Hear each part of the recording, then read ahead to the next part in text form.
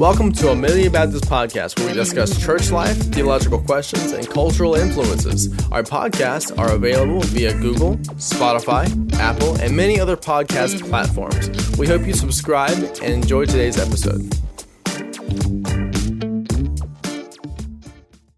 Welcome, everyone. We are glad that you are tuning in for Amelia Baptist Roundtables.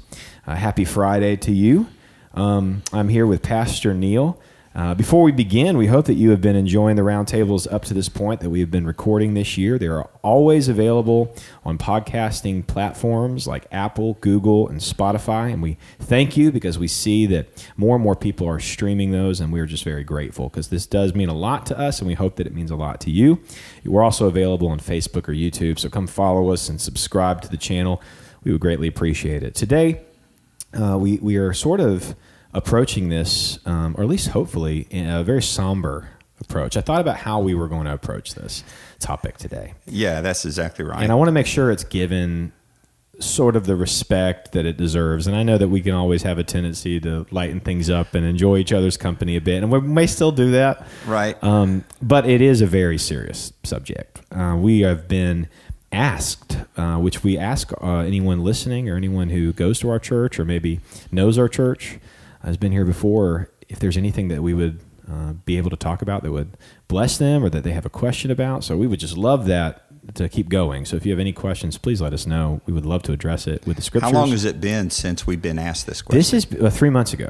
That's like 3 right. or 4 months ago. It's taken us this long to really gather enough understanding from the Lord on how He would want us to respond to this question. That is very true. And the question is more of a statement and then a question. Right. And we've been asked it by several people since it's first time asking. But I'm living with a non-Christian. That's generally the statement. I'm living with someone, and I'm married to someone who is a non-Christian. Right. Is it possible to live peaceably with my unbelieving mate? And really from that, what can we do? The spouse, typically in this situation, we've seen a lot of women play this out where they are saved and their husband isn't, or maybe just the husband professes Christ and he may come, but there's just not a lot of evidence in his life that he's following Jesus, and there just can be a lot of distraught. Right. But it doesn't mean that it's just women. That's right. It can very much be a man who's fighting in Years this ago, relationship. Pam and I were in a church where this man came to church by himself, and we inquired, and he said, "My wife left me." And we said, "Why?" He says, "Well, when we got married, we drank a lot, we partied a lot, and then when I came to the Lord, God changed my heart, and I tried to live an exemplary life with my wife, but she wasn't ready to change." And do you know if that wife came to the Lord eventually? I do not know that. We have a situation too in our church, or both people in this story are saved now, and one has been an elder before, and he says this is part of his testimony. That's right. That his wife found Christ before he did, and he always equated it to she was seeing someone else. That's what it made him feel like, was That's right. that really did resonate with the group.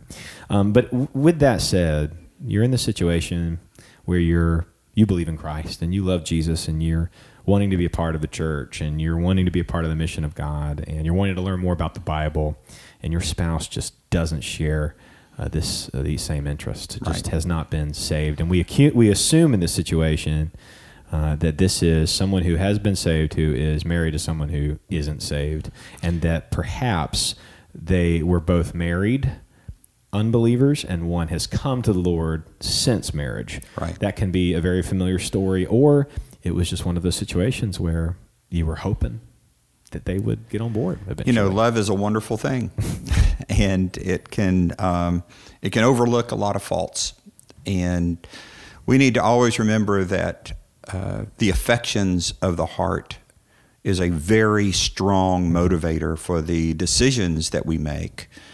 And neither you nor I have experienced what we are getting ready to even discuss. Right. So it's, we can't even say we understand. Right. But we do know that God has a design for this. Oh, absolutely. And He has answers for this. So if you are married to an unbeliever, what does God want you to do? Are there clear directives revealed in God's Word to help you live at peace with your non-Christian spouse? And then we hope you are encouraged. So first and foremost, let's look at the Scriptures, and let's see what God has in store for you as you navigate through this situation. The first thing being, don't look for a way out. Pastor, would you like to elaborate on that? Well, let me read the Scripture, and then we can kind of go from there. If any brother has a wife who does not believe, and she is willing to live with him, let him not divorce her. And if there's a woman who has a husband who does not believe, if he is willing to live with her, let her not divorce him. So this is not just a question if someone is living with a spouse who may not share their passion for Christ. We don't want to always make the judgment that a person is saved or not, but that's not our call. That is not our call. Their life can be evidence of these things, and you kind of have to go by that a lot. But that's right. But we can't see the heart, thank God. And it is so. It's just never easy to talk about these delicate things. No. But the first thing we need to do is just to kind of go to Scripture, and if the unbelieving or the person who is not showing interest in Christ wants to live with you, then the scriptural reference for us here is that we should not divorce that person. Right. So there is, God knows that even when we're struggling in our own Christian walk and in our maybe a family situation, that God wants to use us as believers in the lives of those that we're closest to. Right. You and I have people that we don't live with, but they're part of our family who probably don't know the Lord. Right. But how am I just going to break relationship with them if they want to have a relationship with me? And that's sort of the first thing to be addressing in a conversation of don't look for a way out is, okay, there's what the Bible says about divorce. And so I think we need to be pretty clear on what that word depart means. If you continue to read in 1 Corinthians 7 up to verse 15 and 16, if the unbeliever departs, let him depart. A brother or sister is not under bondage in such cases. Here we have this abandonment situation. So when we say, aren't there expectations? Aren't there issues or things that can be done in a marriage to where this can be dissolved or a divorce can occur? I think it's pretty clear in Scripture that this abandonment issue is one sort of typical sort of response. Like, if I'm going to be abandoned by my spouse, well then, how could I possibly not look for a way out?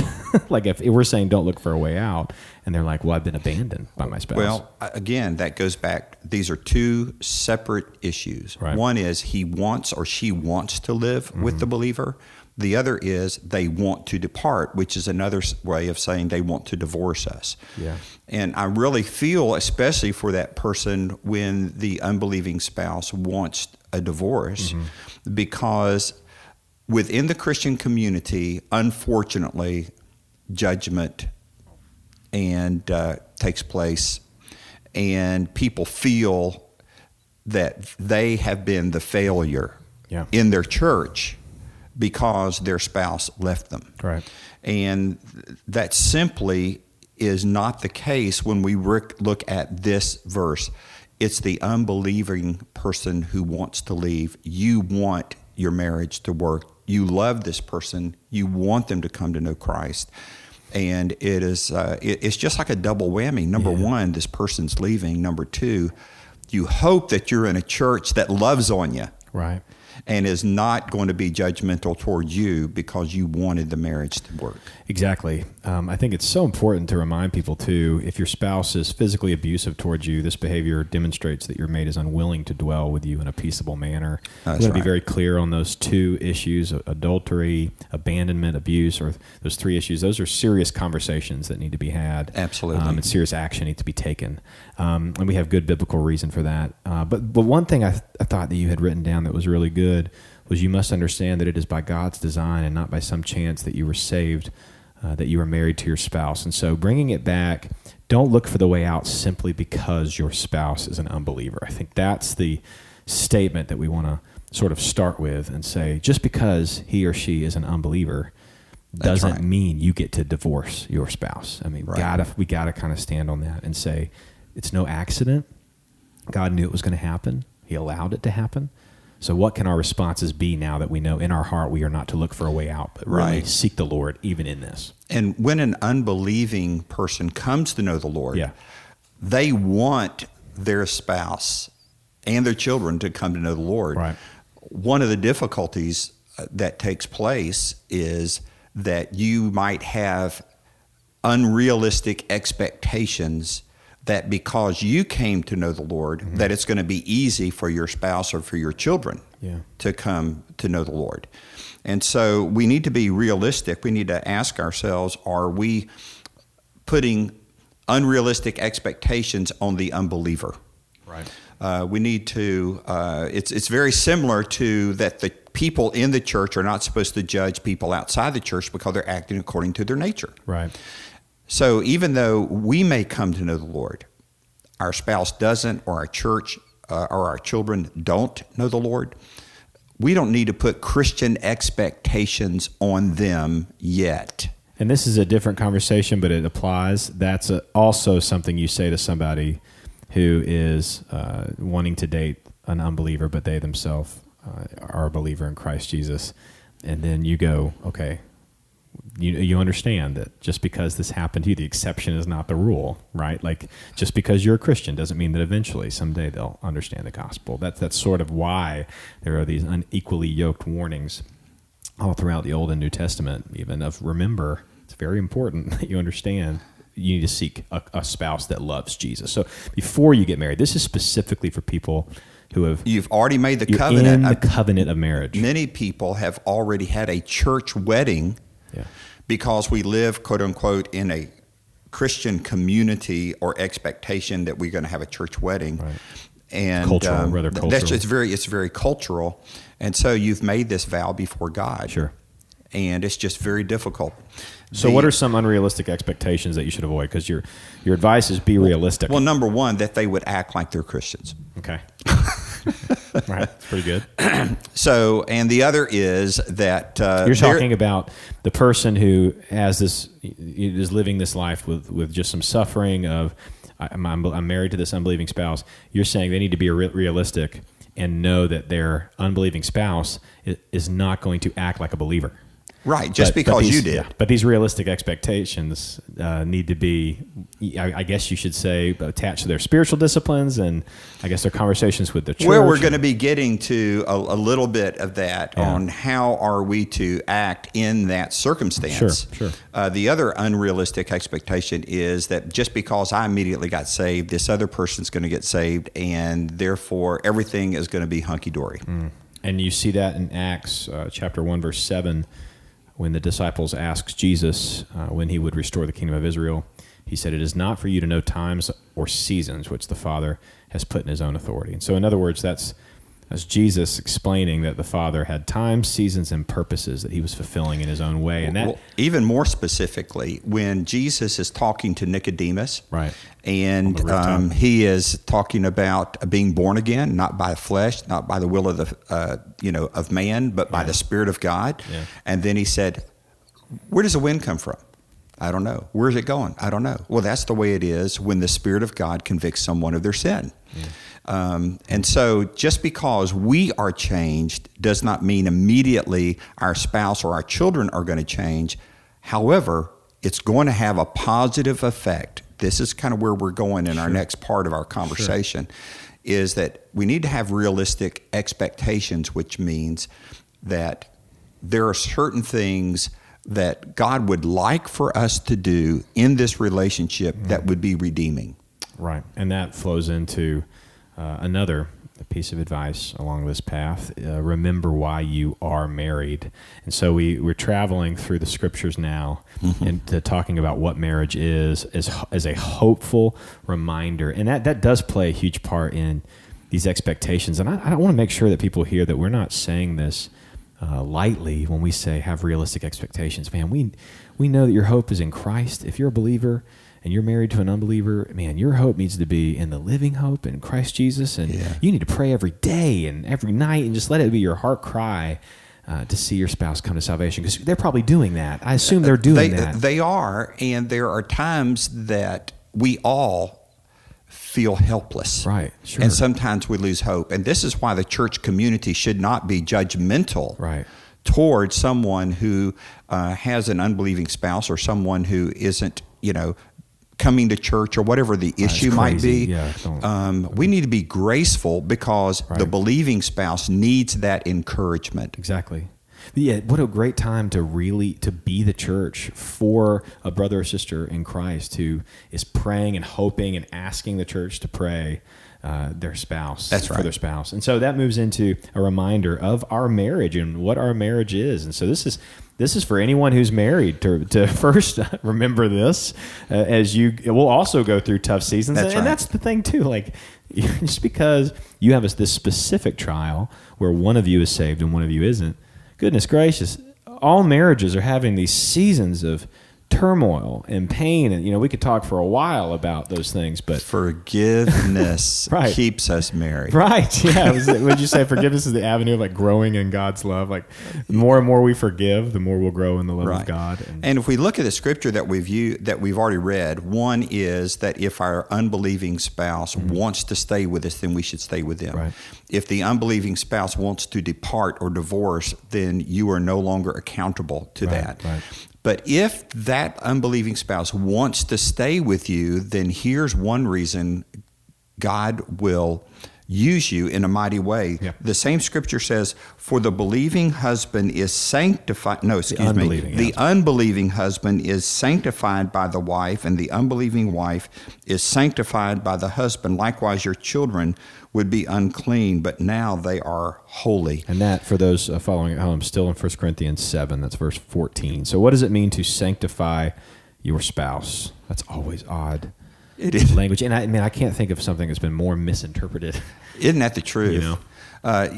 Look, the bottom line, sanctified means to be set apart for a purpose. Right. So in one sense, the believing spouse now is set apart for a purpose. In other words, the believer is being sanctified in the sense that they now have purpose for their home.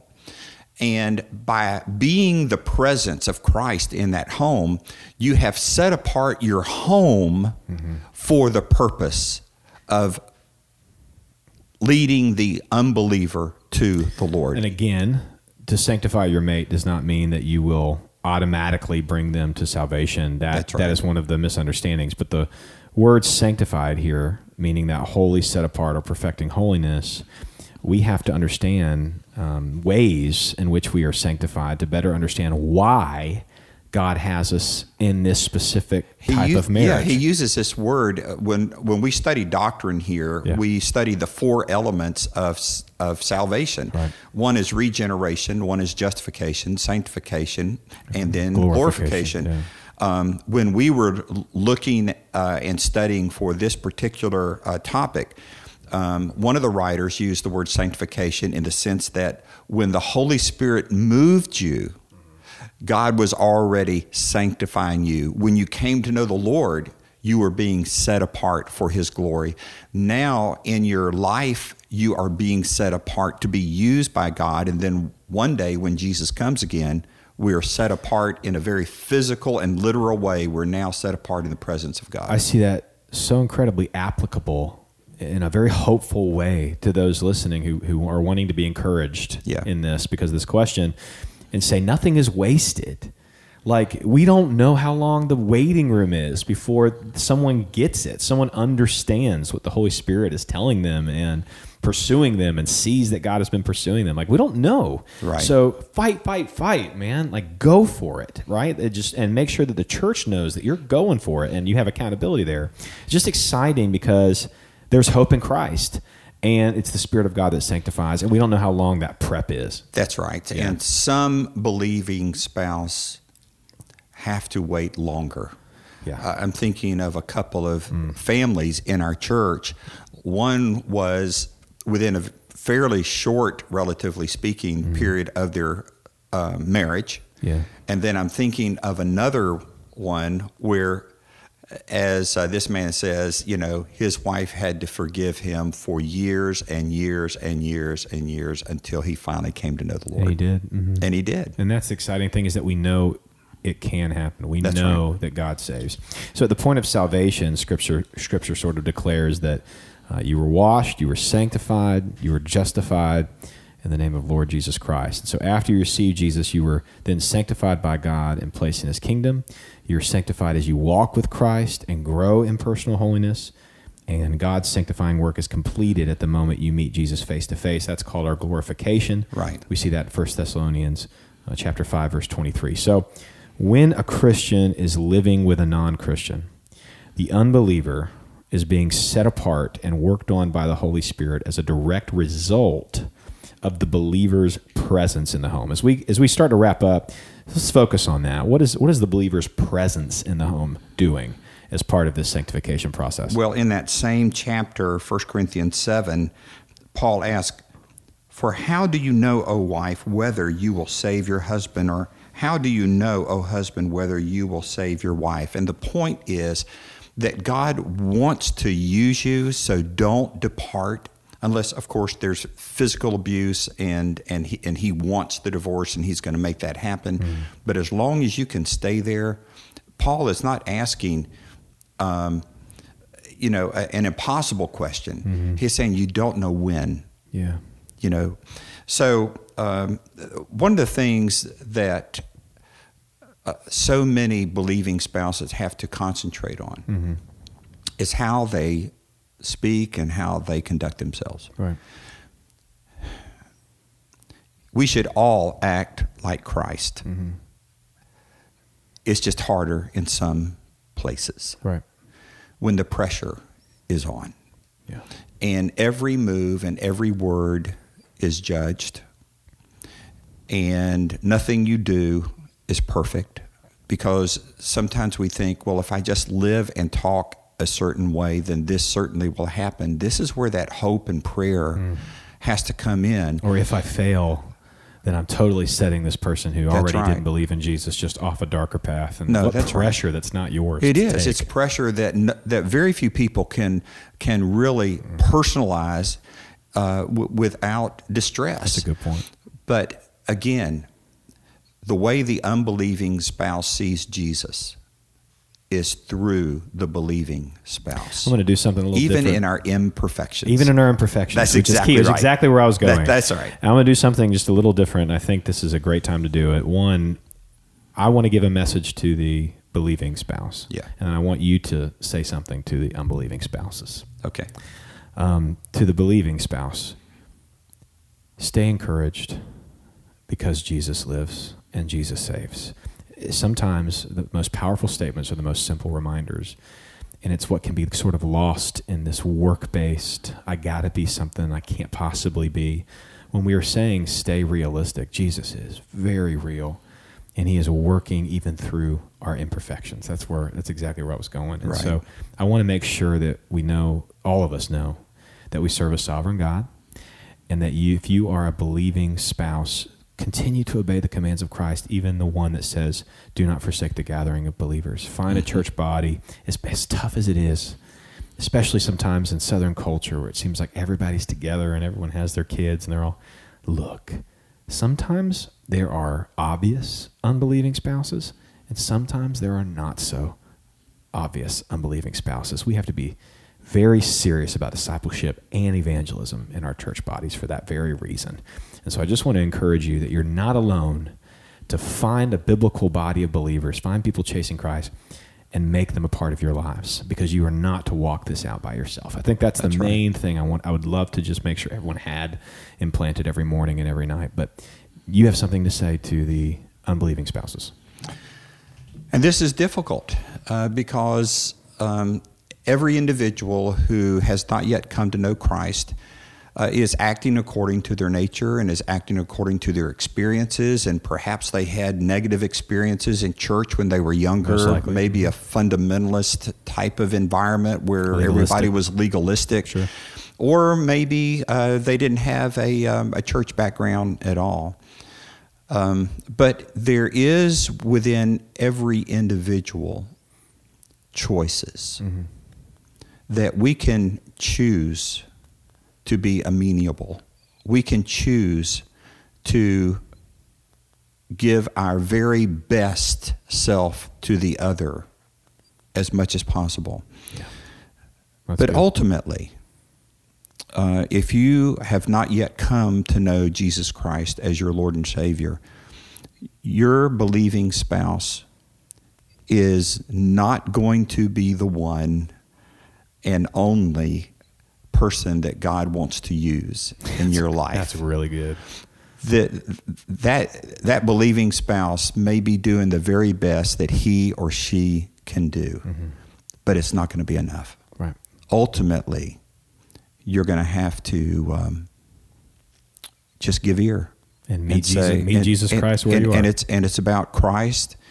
Even though your spouse is doing the very best that he or she can, ultimately it's knowing that Jesus Christ suffered because of our sin, and that when we realize just how sinful we are, that he is there with open arms to forgive us.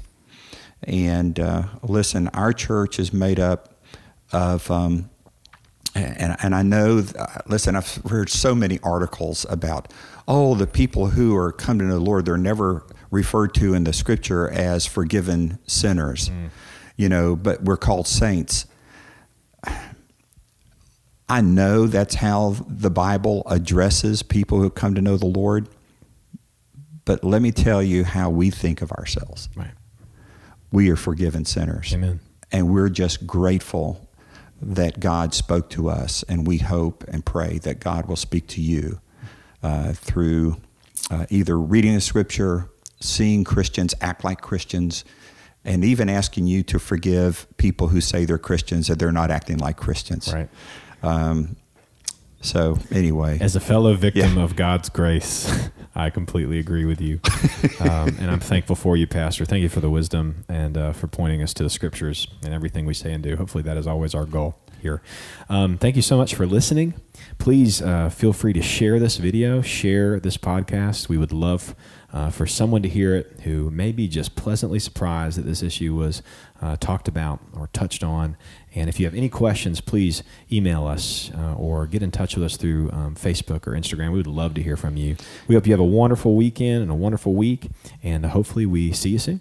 Well, there's two things I want to say before you want to add? Okay. All right. Number one, for you who are watching this video and you know someone is going through this, would you be a support for them? That's great. Yeah. They need you at this point.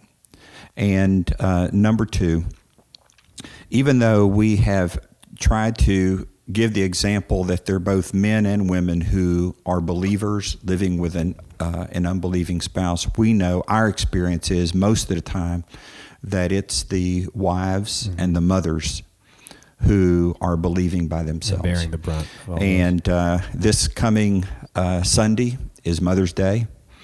And we want to wish all of you ladies a happy Mother's Day. And especially we want to pray for you who are mothers who feel like you're standing alone.